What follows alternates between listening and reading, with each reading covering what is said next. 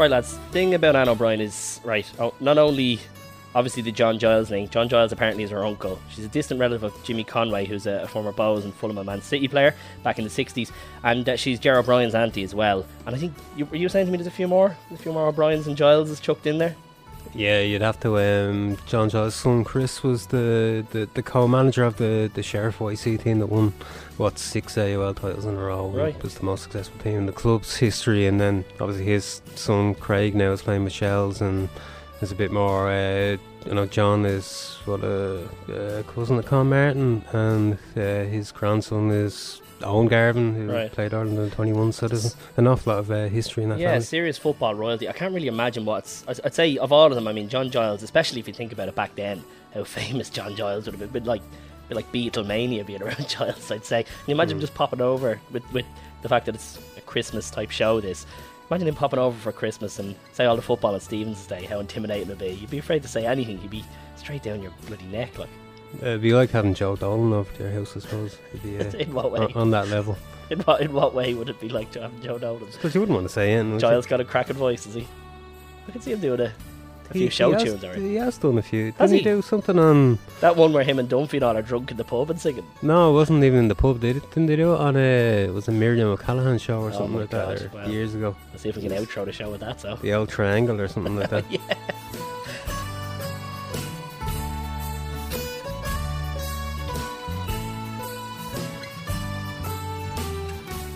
So Anne O'Brien, the first woman to play professional football outside of Ireland. It's a very, very interesting story all in all. Former Stade de Reims, Lazio, tranny midfielder and occasionally Irish international, which we'll touch on a bit later. 5 Scudetti, 2 Coppa Italia, 3 French titles. And if you go back and find a couple of quotes, according to the book Dizionario del Calcio Italiano, you can probably tell I can no parlez-vous Italiano there, but yeah, she was an elegant midfield playmaker, adept at reading the game and capable of precise passing. So this obviously, I'm just going to put this straight out there, that little quote there, straight out whipped off Wikipedia, that one. You might not have told that. Well done. Thank you. I promise the rest of this won't be straight whipped off Wikipedia. But yeah, I thought from what I've read, it was well worth including that line. She just seems to have had boundless energy, really, really gifted technically and very team orientated as well. And her sort of origin story, if you will, is a little bit of a fairy tale stuff. If you go back to Inchicore 1956, I mean, she playing a little bit there with Julian Vards and Ballier, made it to the Dublin All-Stars, and then in 1973 she's called up to the Irish national team to play Stade de Reims, they were hot shit back then. And apparently she just lit up that game. I mean, at the age of 17, the Reims manager, Pierre Joffre, signed her up for the rest of the tour. Dave, we talk about Dream Team all the time on this podcast. Seems like far too much, and I'm going to shoehorn it in again. That's a Dream Team plotline. Thankfully, with no sort of miserable afters, like they always had bus crashes and stuff like that. None of that in this kind of story, but like, it really is. The owner's trying to kill everyone. Yeah, but it really is an incredible intro story. Like, I mean, it's, getting called up to play 17. It's like the story of a movie, like, going out and playing in that kind of scene, Yeah, it's what that film Goal, where your man is exactly. He's walking around the street, juggling a ball, and all of a sudden he's playing for Real Madrid. Alan Shearer walks by and goes, you're decent, I'm just holidaying in Mexico. He had a period in Newcastle before he was at Real Madrid. But yeah, it's also comes at a really interesting time because it's of that era. Women would have been banned from being professional footballers in a lot of countries, including France. So this would have been only shortly after that. So again, apart from coming at the age of 17 and playing at that level, the backstory behind it all, it's only starting to become slightly progressive at this point, and already getting in at that level, playing at such a high level. Because Stade de Reims, as I said, they were a big team back then. Yeah, I wouldn't over-egg it as being progressive. That's for its time, less regressive. Not for now. But yeah, the context of it is, I suppose, that in a lot of Europe, and particularly in the UK and in England, from about 1921, women were basically banned from playing football on any sort of organised way in an FA pitch or anything like that. It wasn't quite the same in Ireland. There was always kind of the camogie and Gaelic football for women, but it was generally quite strongly encouraging it or discouraging. I know a lot of even within my own family, a lot of women kind of would have liked to play sports, but were kind of told that they couldn't, which is kind of the climate that you were in at the time. And it was within that context that somebody like Anna Bryan came through, and there was no prospects here, no prospects in the UK, because obviously England didn't kind of start to tacitly sort of allow women's football until the late 60s. So it was generally mainland Europe where they're maybe a bit more ahead of the curve. And if you see France and Italy and places like that where she did end up, it was the kind of the only avenue where you could go if you wanted to play football, for not even for a living, but for something that you could do at a high level, and kind of make it at least part of your living, and that was the context in which you came up. And to add context to that, we might even put a little clip of it when we can, if possible, here, leave a little space. There's a great interview she did with RTE. I'm sure you've probably seen the old archive clip of it. She's speaking in 1974 to Tom McCaughrean, who just before her move to France, and it's an unbelievable interview considering she's only 17 at the time. You can see she's trying to stifle the excitement. She's biting the lip sometimes, trying to, look as calm as possible. But in terms of today's media training, it really has a smack of that, where you're like, how is she keeping so calm? She's not, she's not in any way showing off or going mad or anything like that. And even then adds a lovely little sort of Irishism when she's asked she essentially says the French coach has asked her to come and play for the team. She says, yeah, that'd be grand. You're like, yeah, that's definitely what you said to the French. That'd be grand, yeah, cheers. But it really is. I thought, looking back, it's well worth a look up, that interview. She went on then to play for 3 years in France, having a great old time, but won successive titles. Made the move across to Italy, playing for Lazio after a tour. Those tours seemed like perfect opportunities to essentially steal players. You wonder why they did them. I mean, the Irish, obviously she was picked up on the French tour over here and then moved again for the tour over to Italy. It wouldn't have been like the transfer window back then. It must have just been a way to highlight your players, how good your players were, and to show them a different life you could have, it seemed like. I'd say partly that, and also there's partly money making, because if you don't have an organised league that's commercial to any sort of real extent, tours are kind of the way you can get around that. And you see it even now with the USA national team. They have a league, they have an organised league. It seems to be quite well supported, but the way most of those players still make their money is by doing exhibition shows. So it's kind of it's just when you're not in the commercialised world of men's football, there you have to be more creative. Italy was in a bit of a golden era at the time as well, and she seemed to play as a bit of a 10 at this time, seemed to suit her skills that we talked about a little bit earlier. And she clearly had a lot of love for Rome and for Lazio themselves. She's done further stints at the club, which we'll come on to, but she won her first of her 5 Scudettis and Italian Cups at Lazio before moving on to Trani in the south of Italy for a year, picking up a league and a cup double there. Second stint then at Lazio for another cup win, went to Modena, was playing but was interrupted at the time. The birth of her son, Andrea, sort of stopped her playing for a little while. How about this, right? Apparently after that, she was right back playing out there quite soon. I think an article I read by the 42, her brother, who was interviewed in it, he said it was about 4 weeks after, which is fairly astonishing if that's true. Yeah, I suppose it still happens now when players have... Does it, yeah? Well, even I suppose back then would have been seen even as differently again, wouldn't it? To come back maybe at all after something like that, maybe would have... Again, you talked about being...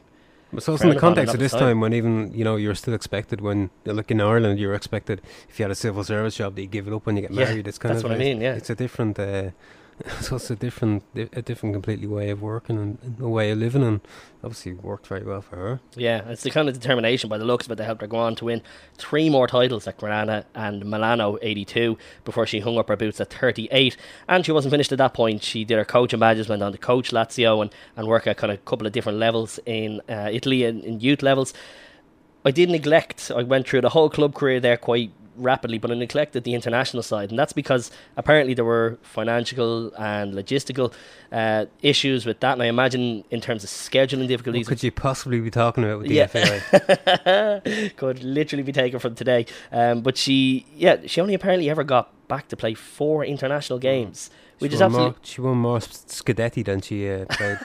That's a great point, yeah. I mean, it really is stunning. I mean, you could definitely make an argument to say that she's probably one of the greatest overlooked club players not to represent her country enough. I don't think there's any doubt in that, because you look at how highly she's rated from her teammates at that time, from football at the time. As I said, it was a pretty golden age for Italian football on the women's side. The popularity was quite high up there a lot of the time as well. There was a really good turnout for games and things like that. So I think generally it was suggested that it was largely a money issue, and that the players weren't really maybe looked after in terms of the Irish national team as well back then. God, you're talking about a different FAI. I know. It seems like such a throwback. Yeah, but I think even at the time, like if you look at the team she was playing for, like Modena, like these aren't massive places in Italy. Even it was still a very much a minority sport, and especially in Ireland, it wasn't even considered a sport at all. It was, well, maybe that's an exaggeration, but it wasn't something that featured on the radar of an awful lot of people, and definitely the FAI who didn't. If it costs a few £100 to fly her over from Italy, even if it makes the team better, and could potentially be the difference between success and non-success. Yeah. If it's not on your radar, you're not going to be. I don't think football in Ireland has changed an awful lot since. You even see Julianne Russell coming back into the squad now. She wasn't in the squad while she was in Australia. Vera Pauw comes in. Suddenly she's come back from Australia. So I think it's a general undervaluation of the sport in general, and I suppose it's probably more I would just say more pronounced than that day, because I guess it did cost a little bit more to do things like that. But they can always get players over from England, and from male players, they can always get them over from Liam Brady, come over from wherever, and that's it. It's just seen a different way, and it's kind of it's disappointing, but it's not surprising, I suppose. But as you said, look, it's a different age now. We're clearly past that. Women's team changing gear in the airport bathrooms. We move on from that. Anne passed away at 60 years old in 2016, and there's some really, really good tributes out there. I was trying to browse through a couple of different ones mentioned at the time. One Lazio website, according to the 42.ie, had put in this quote: "One of our eagles has flown to heaven," which I thought was a classy old touch. But Carolina Morace, I think is how you pronounce it, the Italy Hall of Famer, would have played with her at quite a bit, and she called her one of the best players in the world and an inspiration. So again, stunning that. And I think, to be fair, I think it had been in subsequent years, more recently, reported what kind of a player Anne O'Brien was, and how talented she was, and maybe how overlooked she was over here, in terms of being a household name. But she goes down as one of the greatest ever imports on the Italian women's side of the game, and at a time when you imagine that would have been fairly competitive, Yeah, no, definitely. Even by the reaction to her death, that was quite striking. Obviously, you mentioned the Lazio thing when one of our eagles has flown away. That's quite a strong statement to be making, especially on a club website. That's it. But yeah, no, definitely has to be probably up there as one of the greatest exports that Irish women's football has had. But and sort of a blazing a trail as well in terms of definitely. What was to come. You know what I mean? We talk to a lot of the players now who are playing in places like Italy, and you imagine, to certainly those in Rome and stuff like that, a lot of people would have certainly seem to have a lot more of a memory than we do here. And you imagine there'd be an element of that. Any Irish player that goes, Steph Roach, we talked to, going over to Italy, you imagine there's going to be an element of next Anne O'Brien, we've seen the goals she can score. You know what I mean? So it's a level to aspire to by the sounds of it. And actually, just an interesting little side note I spotted as I was looking up this story. There's some amazing players she'd have played with at the time, like Rose Riley, and it's well worth, there's a Guardian article on Rose to check out. She essentially she nearly would have played. I don't think she would have ever played with Anne, actually, despite sharing two of the clubs around the same time. But Rose won 2 championships in 2 different countries in the same year, flying out to Rennes in France the day after she would have played her games in Italy. So you can't imagine anything like that happening now, you know what I mean? No, not anymore. Obviously, it's probably got a bit more professional than that. But I suppose it probably just wouldn't be allowed to happen now as well. Recovery as well, if a player was to, even if you're to go from that to that within the space of a day, it's just not going to happen. But definitely, yeah, really is. It's outstanding, some of the stories that have come from that time. And again, I'll just, in terms of a little bit of further reading on this, because I mentioned the 42, so I have to give Owen Callaghan a bit of credit for an excellent article he did with Anne's brother Tony. I know I can't remember how long ago it was. I know Off the Ball did a piece. I think Jerry Gilroy spoke to Anne O'Brien back in 2014 before she passed. So I'm sure you can find that out there somewhere. And just a little interesting one I read on the, as I was looking up this story, The Unknown Legend of Calcio by Kevin Nolan, I think it was. Not that one, I imagine. So yeah, just a couple of further reading little bits to check out on that story. Yeah, and just to finish up, I suppose, just something that serendipitously happened to me a couple of months ago when I was actually in a taxi going to a game that subsequently, in a blonde moment for myself, it turned out to be the following day. So I spent. Which game was this? It was supposed to be a DLR Waves game, and I got the taxi down on the Saturday when it usually happens, and found out that it was actually on a Sunday for once. But the taxi driver was actually a friend of Anne's, and he was kind of telling me a story. It didn't even come up about her. It was, we were kind of chatting about general things, and he kind of brought up that, you know, he was over in Rome for a holiday, and obviously being a taxi driver, he's very kind of interested in taxi related antics. And he was talking about how, you know, all the taxi drivers were trying to rip him off and stuff like that. And one of his friends over there was Irish. She lived over there, and turned out to be Anne O'Brien, and she kind of laid down the line to certain people, and they were in a restaurant, and a similar thing happened. They brought out, you know, a menu, and they ordered food, and then they tried to charge them twice as much, and showed them a fake menu that had food that was twice as much on it. And kind of Anne O'Brien came out and kind of said, you know, what are you doing? I know what you're up to, you know. Yeah. And, you know, that was just kind of an interesting story, because it kind of came full circle, because I think he was involved with Pats at some stage. So it's kind of a, you know, it's an interesting kind of little way of wrapping it all up. Fantastic. You imagine, given that she you know, she's a veteran of that place at that stage, she's probably put up with all sorts of crap through the years, playing football in that kind of context around, you know. Yeah, Italians, they're all. No, I'm saying people